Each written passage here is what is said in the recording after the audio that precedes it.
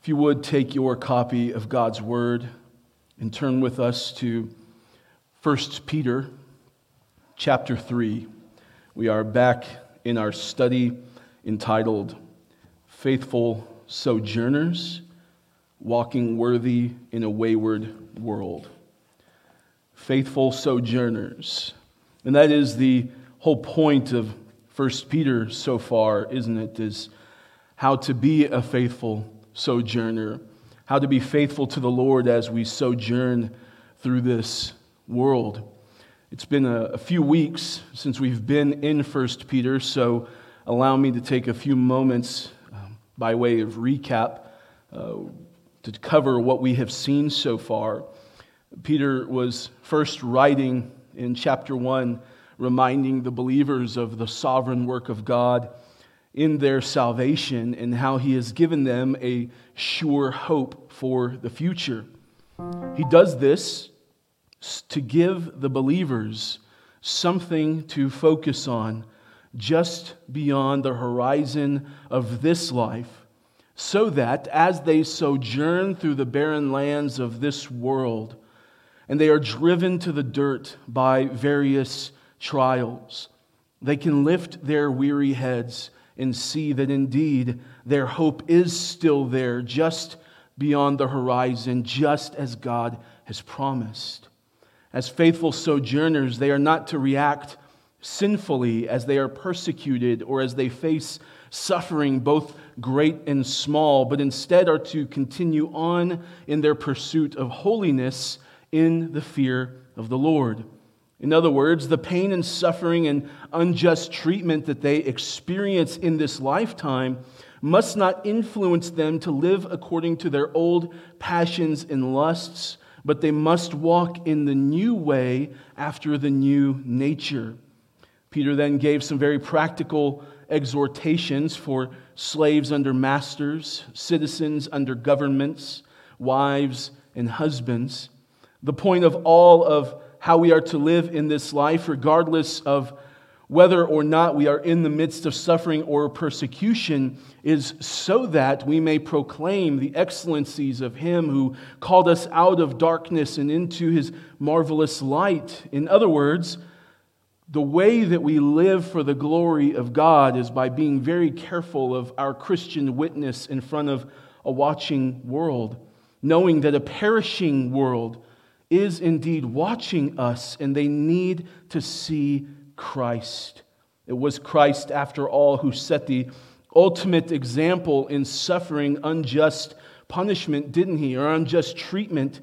He suffered the most unjust treatment that anyone has ever experienced, and yet He did it without sin. That's in a nutshell what we have seen so far in 1 Peter. The last section we looked at was chapter 3. It was verses 8 through 12. We were looking at a godly life, and we were saying in that sermon that it was sort of the end cap of a larger section of teaching where Peter was primarily focused on the practical outworking of godliness in our lives. Today is going to mark a bit of a transition point. However, we can see that practical outworking of godliness in our lives, as it happens, we will see that we will suffer for the sake of righteousness. And so in today's section, we're looking at verses 13 through 17, and it's going to contain themes that we've already become quite familiar with in 1 Peter, themes of suffering and trouble and harm and slander. Not just a generic form of suffering. Peter has something specific in mind, which is suffering at the hands of sinful people for the sake of righteousness. Peter here is exhorting the believers regarding their responsibility in the midst of suffering for good, despite the incomprehensibility that one would ever suffer for doing what is right. And we are to do this because of the sovereignty of God over even the bad things that happen to us. So with that in mind, I invite you to take your copy of God's Word and stand with us as we read 1 Peter chapter 3. It's verses 13 through 17. This is the word of the living God. Now, who is there to harm you if you are zealous for what is good? But even if you should suffer for righteousness' sake, you will be blessed. Have no fear of them, nor be troubled, but in your hearts honor Christ the Lord as holy, always being prepared to make a defense to anyone who asks you for a reason for the hope that is in you.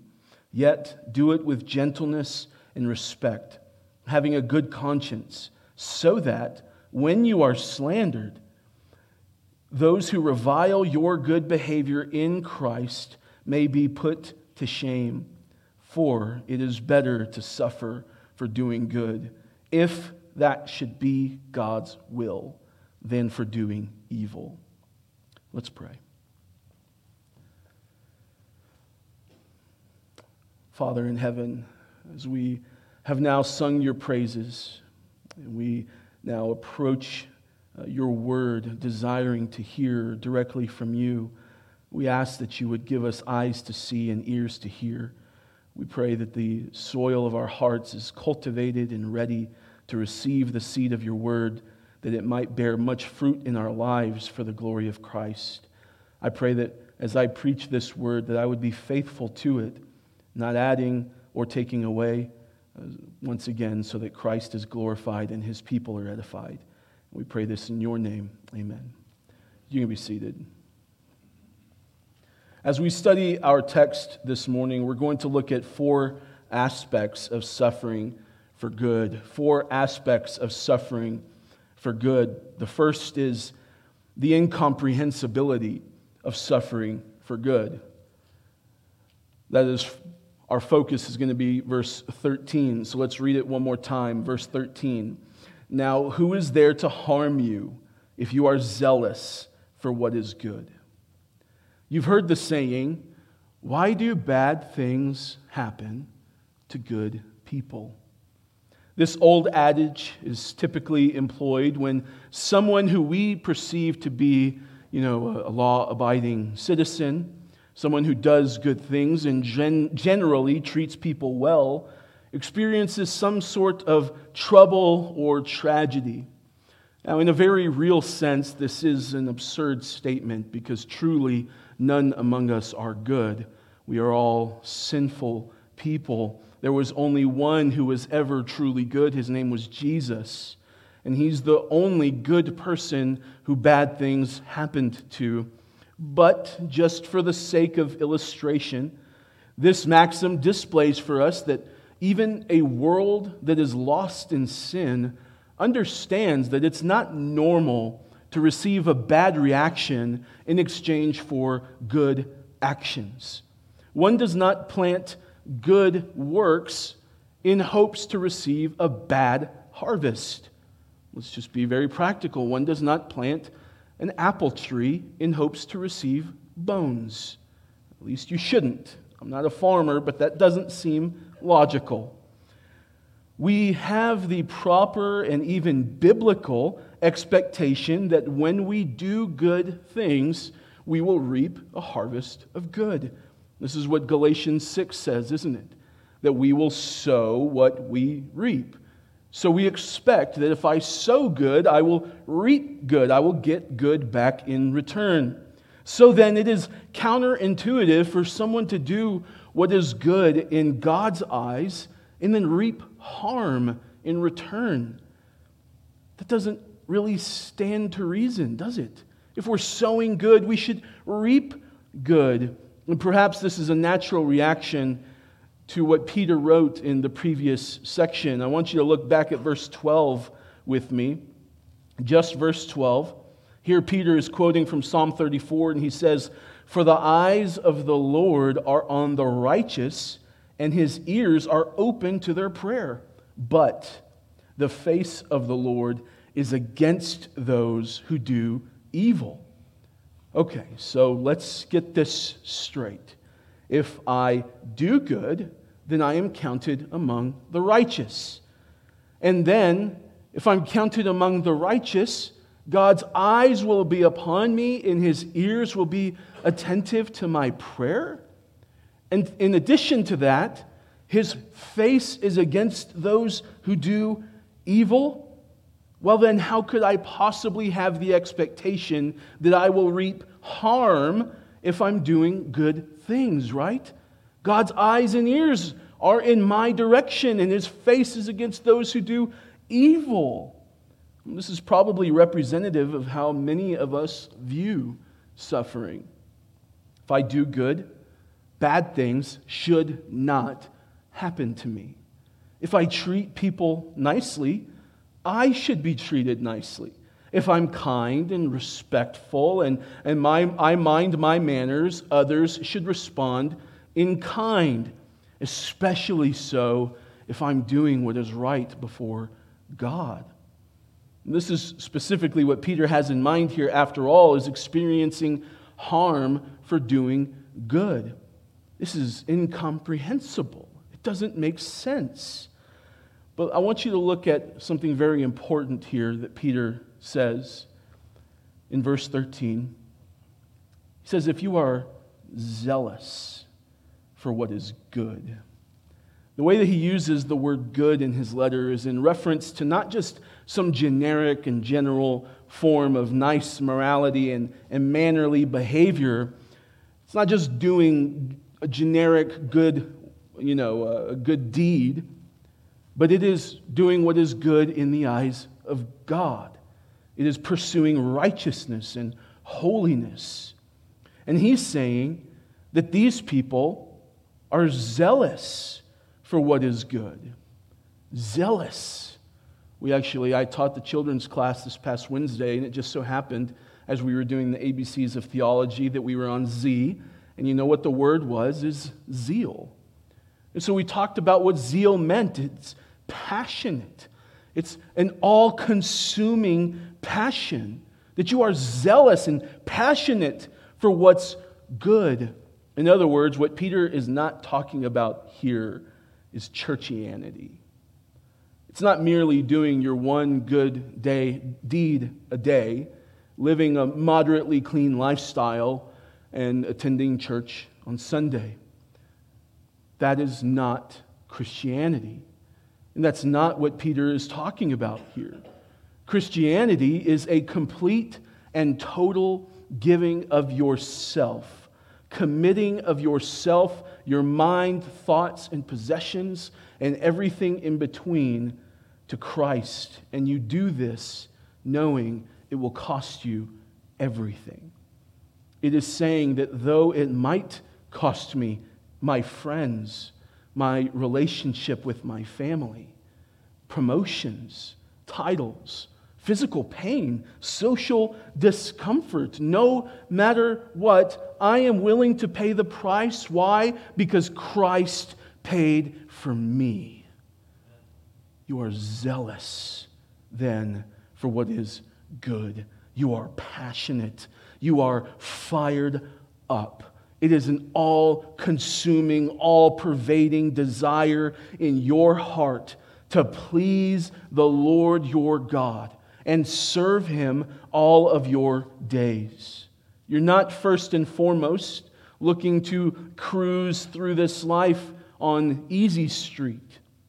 You are first and foremost looking to live your life in such a way that you might hear, "Well done, good and faithful servant," when you see the Lord. Sadly, this kind of true biblical Christianity is nothing like what is most commonly found among those who profess Christ. In fact, true biblical Christianity is often labeled fundamentalism or extremism or radicalism, or to have this kind of commitment to Christ is reserved specifically for ministers and missionaries, but not the average everyday Christian who works a 9-to-5. J.C. Ryle said it this way, quote, "There is a common worldly kind of Christianity in this day, which many have and think they have enough. A cheap Christianity which offends nobody and requires no sacrifice, which costs nothing and is worth nothing." That cuts, doesn't it? So question, is that you this morning? have you lived the all too common, safe, worldly Christianity that requires no sacrifice? Are you more afraid of offending people than you are of offending God? If so, you'll find that a text like this is indeed incomprehensible. God would never ask me to suffer for Him. I would never have to suffer if I live a good, righteous life. Are you zealous for good? You ought to be, because it's one of the reasons Christ gave Himself for you. Titus chapter 2, one of my favorite texts, verse 14 tells us that He gave Himself for us to redeem us from all lawlessness and to purify for Himself a people for His own possession, listen, who are zealous for good works.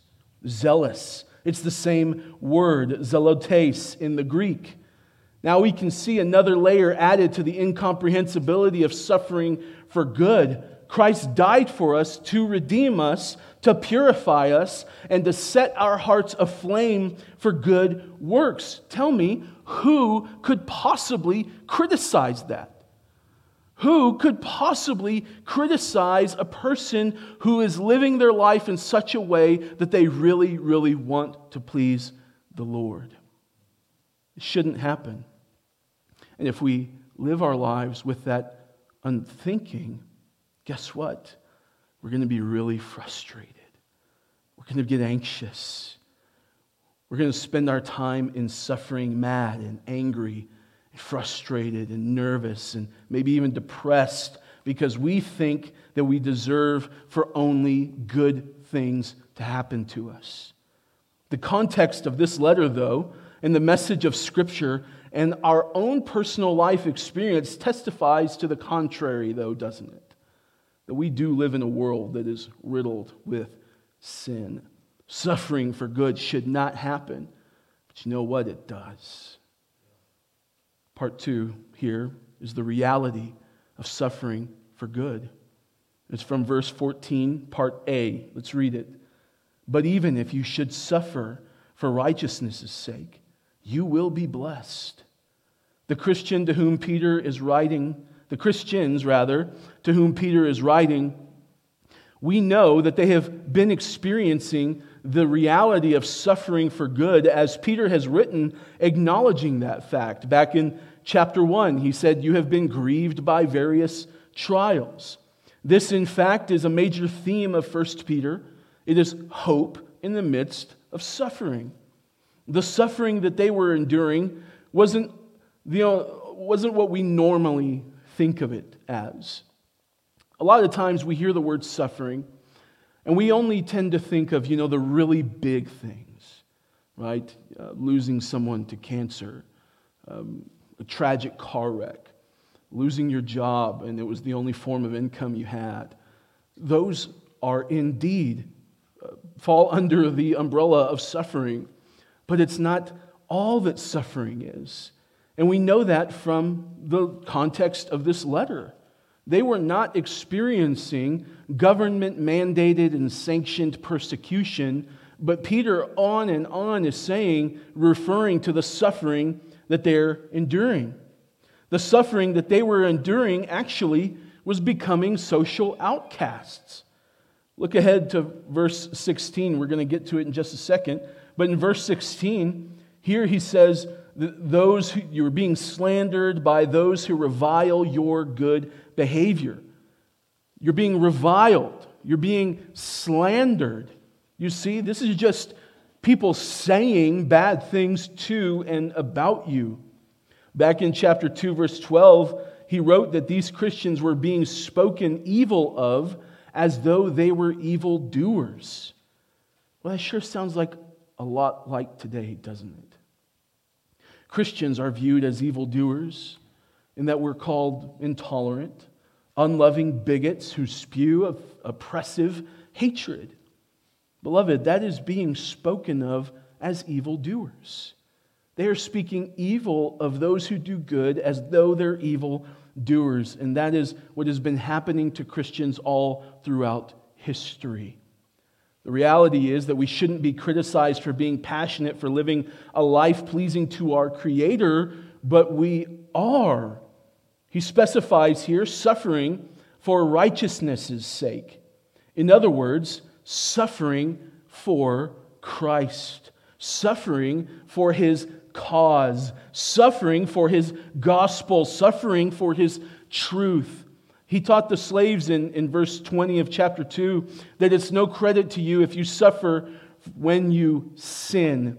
And then in verse 17 here, he's going to say the same thing, that it's better to suffer for doing good than doing evil. So let's not get these two things confused. If you are a Christian, but you're always late to work, you're a poor employee, and you get fired, it's not because of your faith. That is not the kind of suffering that Peter has in mind. You are just a bad employee. If you are turned away and spurned by your friends and family because you're always mistreating them, and you're always criticizing them, and you're always saying bad things to them, and they put distance in that relationship between you and they, you are not being persecuted for your faith. You're just being a bad friend. Practice being a little more loving and kind. You see, there is a difference between suffering for doing good and suffering for doing evil. But let it not be so of us, brethren. When we suffer, because we will, let it be because we are living lives of zealousness for righteousness.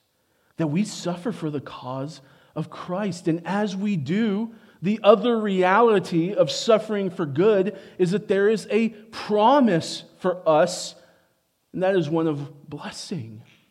Even if you suffer for righteousness' sake, you will be blessed. Have you ever thought of it that way as you're going through something, as you're experiencing slander on account of your faith, as people are speaking evil of you as an evildoer on account of your faith? Have you ever thought for a moment, I am blessed? We saw this back in verse 9. Do not repay evil for evil or reviling for reviling, but on the contrary, bless. For to this you were called, that you may obtain a blessing. And this is also what Jesus taught, isn't it? In the Beatitudes. He said, blessed are those who are persecuted for righteousness' sake. Why? For theirs is the kingdom of heaven. Are you persecuted? You are blessed. Blessed how? Yours is the kingdom of heaven. Could there be a greater blessing? James 1:12 tells us that if we remain steadfast under trial, we are blessed because we will receive the crown of life. Be an outcast then. Be reviled then for the sake of Christ. And so, my friends, receive the crown of life. Think about these promises, the message of Scripture and Jesus Himself. You are blessed if you suffer persecution for the sake of your faith. So how should that then change your attitude in the midst of suffering? How should you react then to suffering? Let's move on to number 3, the responsibility in suffering for good, or while suffering for good. This is from 14b through 16. Let's read it together. He says, have no fear of them, nor be troubled, but in your hearts honor Christ the Lord as holy, always being prepared to make a defense to anyone who asks you for a reason for the hope that is in you.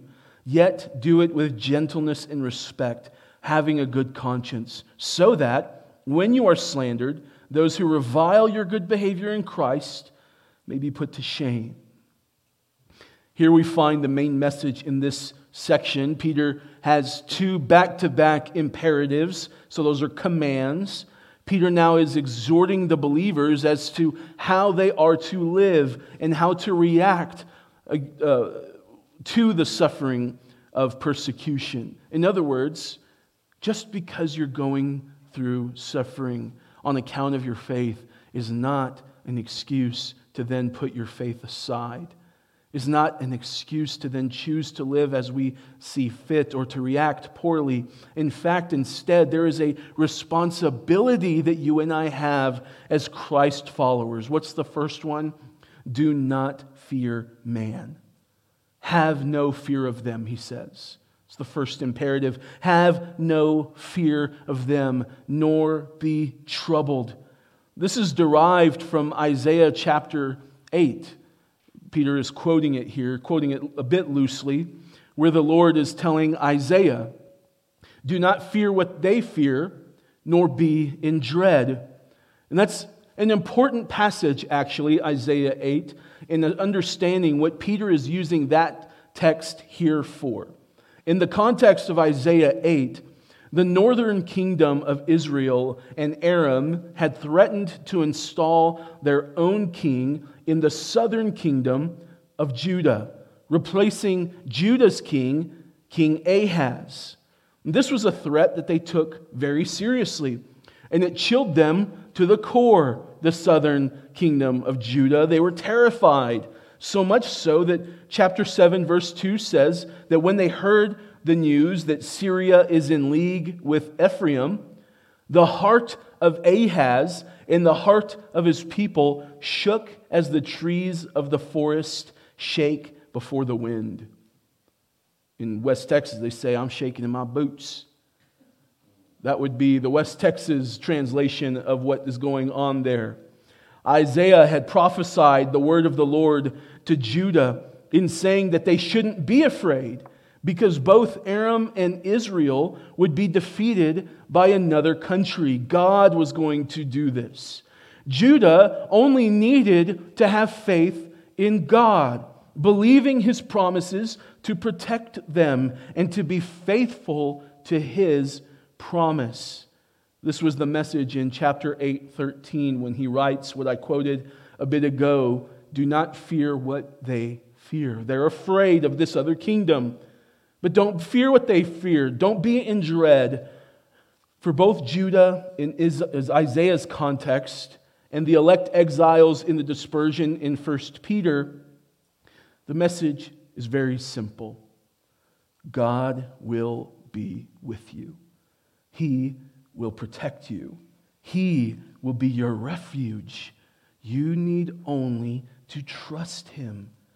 By extension, church, that is the same message for those of us today who are either in the midst of suffering persecution or soon will. Why should you not be afraid? Because God will be with you and He will be your refuge. This is such an important exhortation for us to heed. Why? Because the fear of man will keep us silent when we ought to speak. We will not proclaim the gospel as we ought. We will not stand for what is right when we are afraid of man. To that fear, we need to bring in both God's promises to be with us and also hear His clear warnings.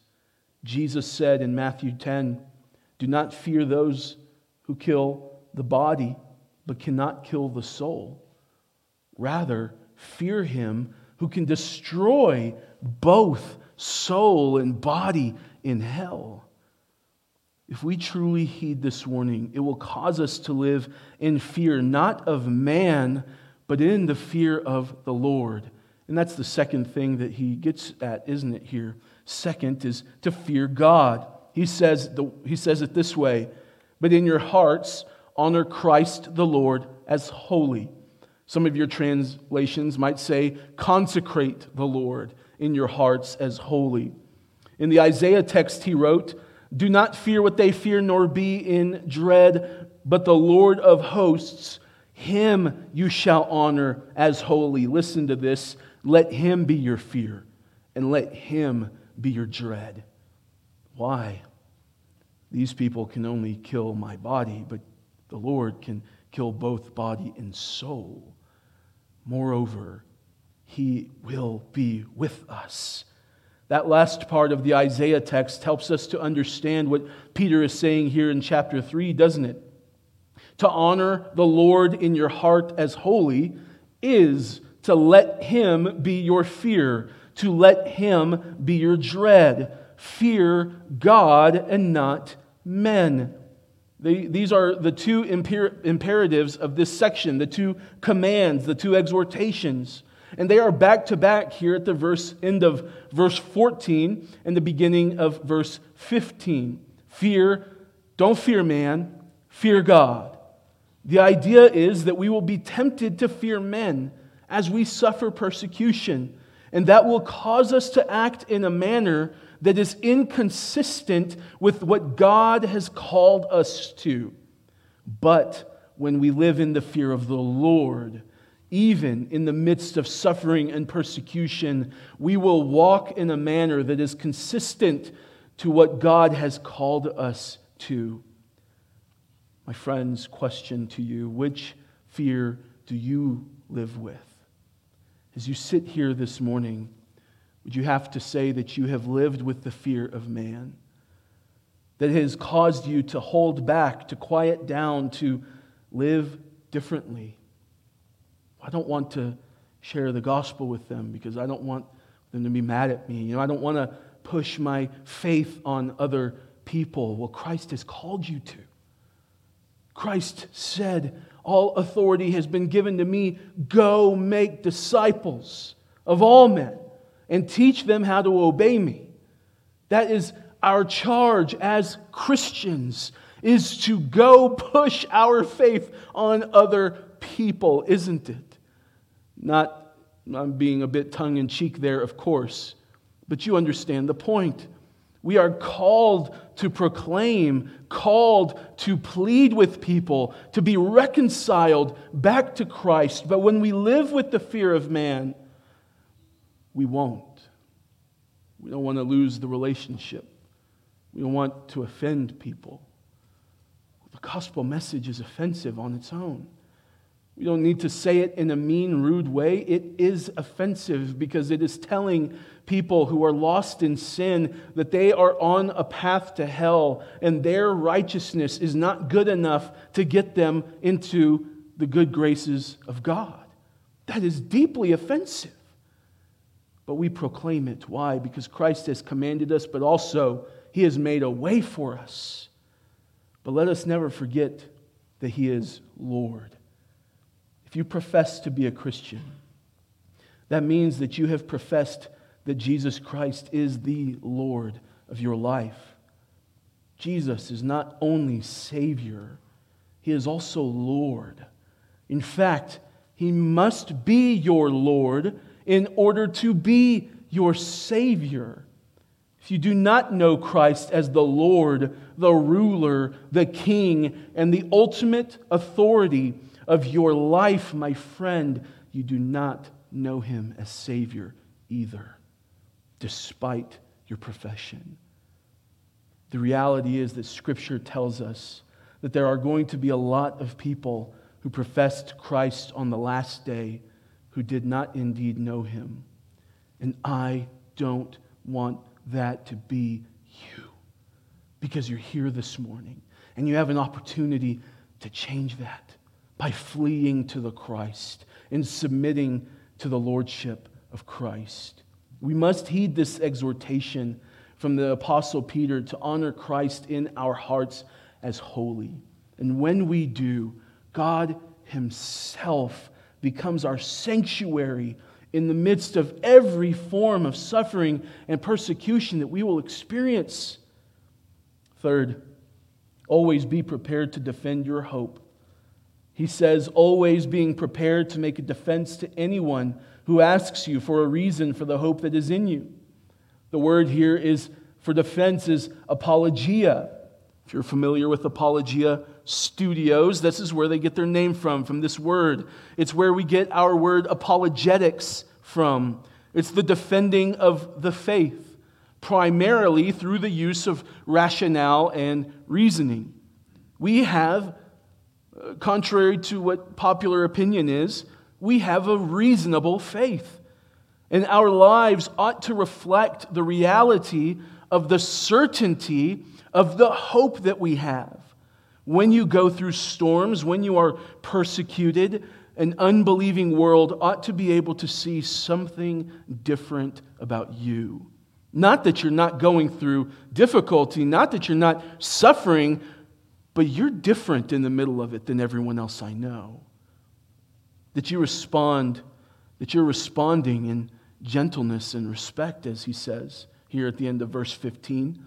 That you're not snapping back at people. I said a bit ago, the gospel is offensive on its own. We need not add offense to it by being crass or rude. We see that here. Do it with gentleness and respect. You don't treat people who treat you poorly any differently, but instead you continue to love them. You don't raise your voice at people in defending your faith as they raise their voice at you in anger. There's something distinctly Christian about you. We have a sure hope beyond this life, brothers and sisters.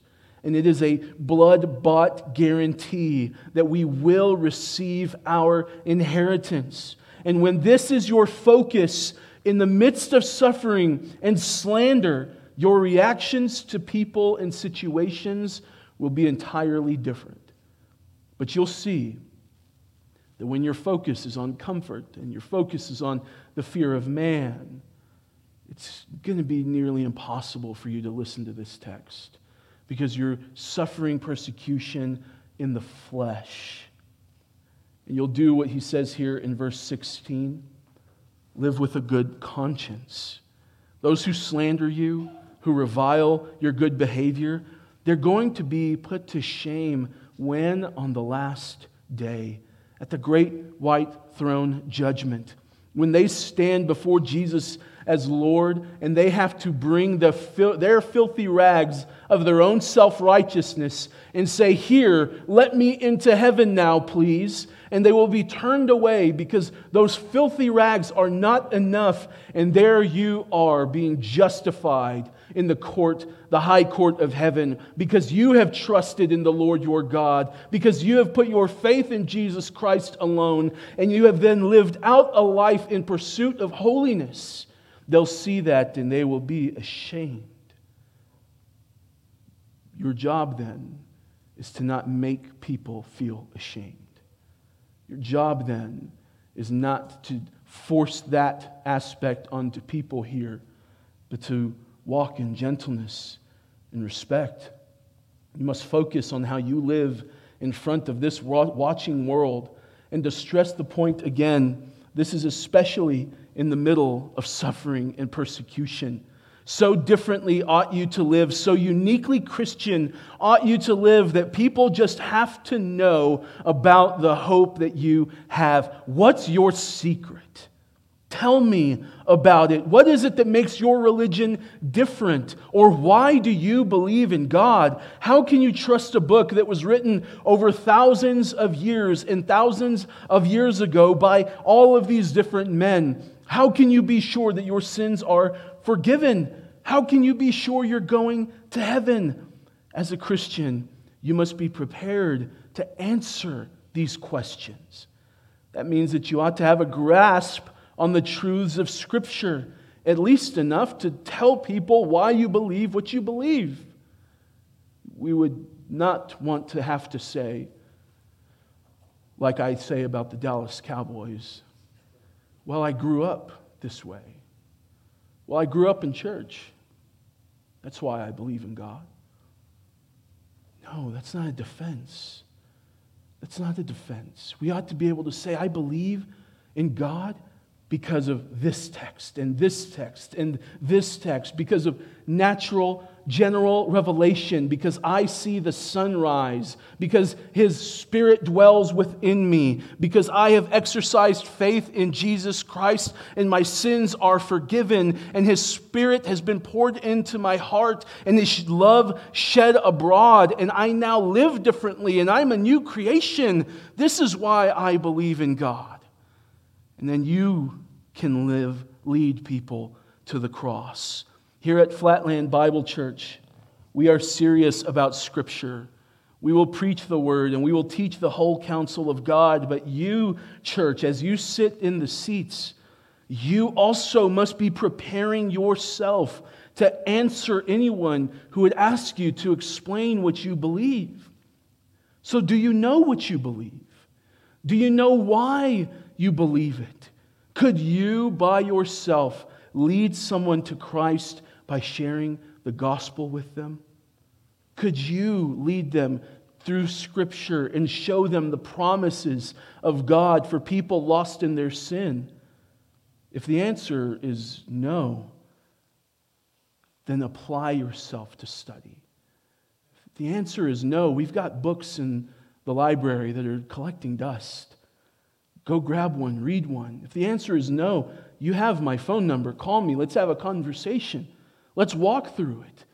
But don't be okay with no. Why? Because this text tells us, be prepared to give an answer. Be prepared to defend your faith. And he's not talking to pastors. He's writing to Christians. Fourth and lastly, the sovereignty of God in suffering for good. Verse 17. For it is better to suffer for doing good, if that should be God's will, than it is for doing evil. It's fitting, isn't it, that we spent last week looking at the sovereignty of God? Because hopefully with what we learned last week and with that in mind, this text is very easy to understand. That it might be God's will that I endure suffering. You can know, though, that if you are suffering for doing good, that is God's will for you. Nothing can happen to you or anywhere in this entire universe without the sovereign hand of God. Listen, nothing. I love the attitude of Paul in Acts chapter 20. He says, "Now behold, I am going to Jerusalem. I'm constrained by the Spirit, not knowing what will happen to me there, except that the Holy Spirit testifies to me in every city that imprisonment and afflictions await me." God's sovereignty over the suffering of Paul. He could have told Paul that people had been planning to do bad things, but he was going to stop them. People are planning to imprison you, but I'm not going to let them. People are planning to afflict you, but I'm not going to let them. But God didn't do that, did He? Instead, God's sovereign hand was in control of every moment, even over his imprisonment and his affliction. Imagine what you would think if you knew that as you carried out what God has called you to do, imprisonment and afflictions awaited you. What would you think? How would you feel? Well, then can we go a different way, God? Are there perhaps other cities that we could visit that need the gospel? After all, I'm trying to serve your purposes here in spreading your gospel. But what was Paul's attitude? He said, "But I do not account my life of any value, nor is precious to myself, if only I may finish my course and the ministry that I received from the Lord Jesus to testify to the gospel of the grace of God." My friends, that should be us. He didn't account his life of any value or as precious to himself. But so many professing Christians today do indeed account their lives of too much value and as too precious to themselves. Is that you today? Do you love your comfort too much? Is your life too precious to you? Are your possessions so valuable that you won't stand up to testify of the gospel of Christ for fear of man? Are you more afraid of losing your comforts, of seeing the balance in your bank account drop, of people ostracizing you, than you are of obeying the Lord your God? Understand, the Lord has not asked you to care about those things, but to trust them into His sovereign hands. The Lord has called you to know, to believe, and to trust that you are in His sovereign care, and that if He ordained suffering for you, that you would say, "Not my will, Lord, but yours." That if the culture and your family and your friends or whoever else tells you to stop talking about Jesus, you respond in gentleness and respect. I must obey God rather than man. Then trust that if something bad does happen to you, that God is in control of it. And it happened because He said so. Our God is Lord of all, and as such, He is the one who draws the boundaries around your life. Listen, not you. It is the Lord who directs your steps, not you. It is the Lord who decides how you are to follow Him, not you. It is the Lord's will that is being carried out in all things, at all times, in all ways, at all places, at all times, not yours. So then, trust Him. You are safe in His hands. And if it's His will that suffering comes to you, then He has His foot on the brake, and He is the one who determines how far, how hard, and how long it will go. But you can know this, that whatever you must endure for the sake of Christ and for the sake of righteousness, you will be blessed, both in this life by experiencing the nearness of God and also in the next life. But if you're here this morning and you have not ever trusted Christ truly as the Lord of your life, that you recognize Him as Savior and perhaps a great man, and perhaps I've been in church quite a bit, but I have never truly submitted myself to the Lord. We're not asking how long you've been in church or how much you tithe or how many committees you could possibly serve on, but have you submitted yourself to Jesus Christ as Lord, or have you only ever wanted Him as Savior? As you're here today, don't leave without making that right. Be reconciled to Christ this morning, because He has made a way. He has shed His blood. He has taken on a body like ours, lived a perfect and blameless life, the life that you and I are supposed to live but can't. He lived it for us, went to the cross, bore our sins, everything you've ever committed, absorbed the full measure of God's wrath that was meant for you. He died, He was buried, He was resurrected on the third day. He now reigns supreme on high next to the Father's right hand. And if you will put your faith in Him today, call upon Him as Lord, you will be saved. He has promised you so. Let's stand.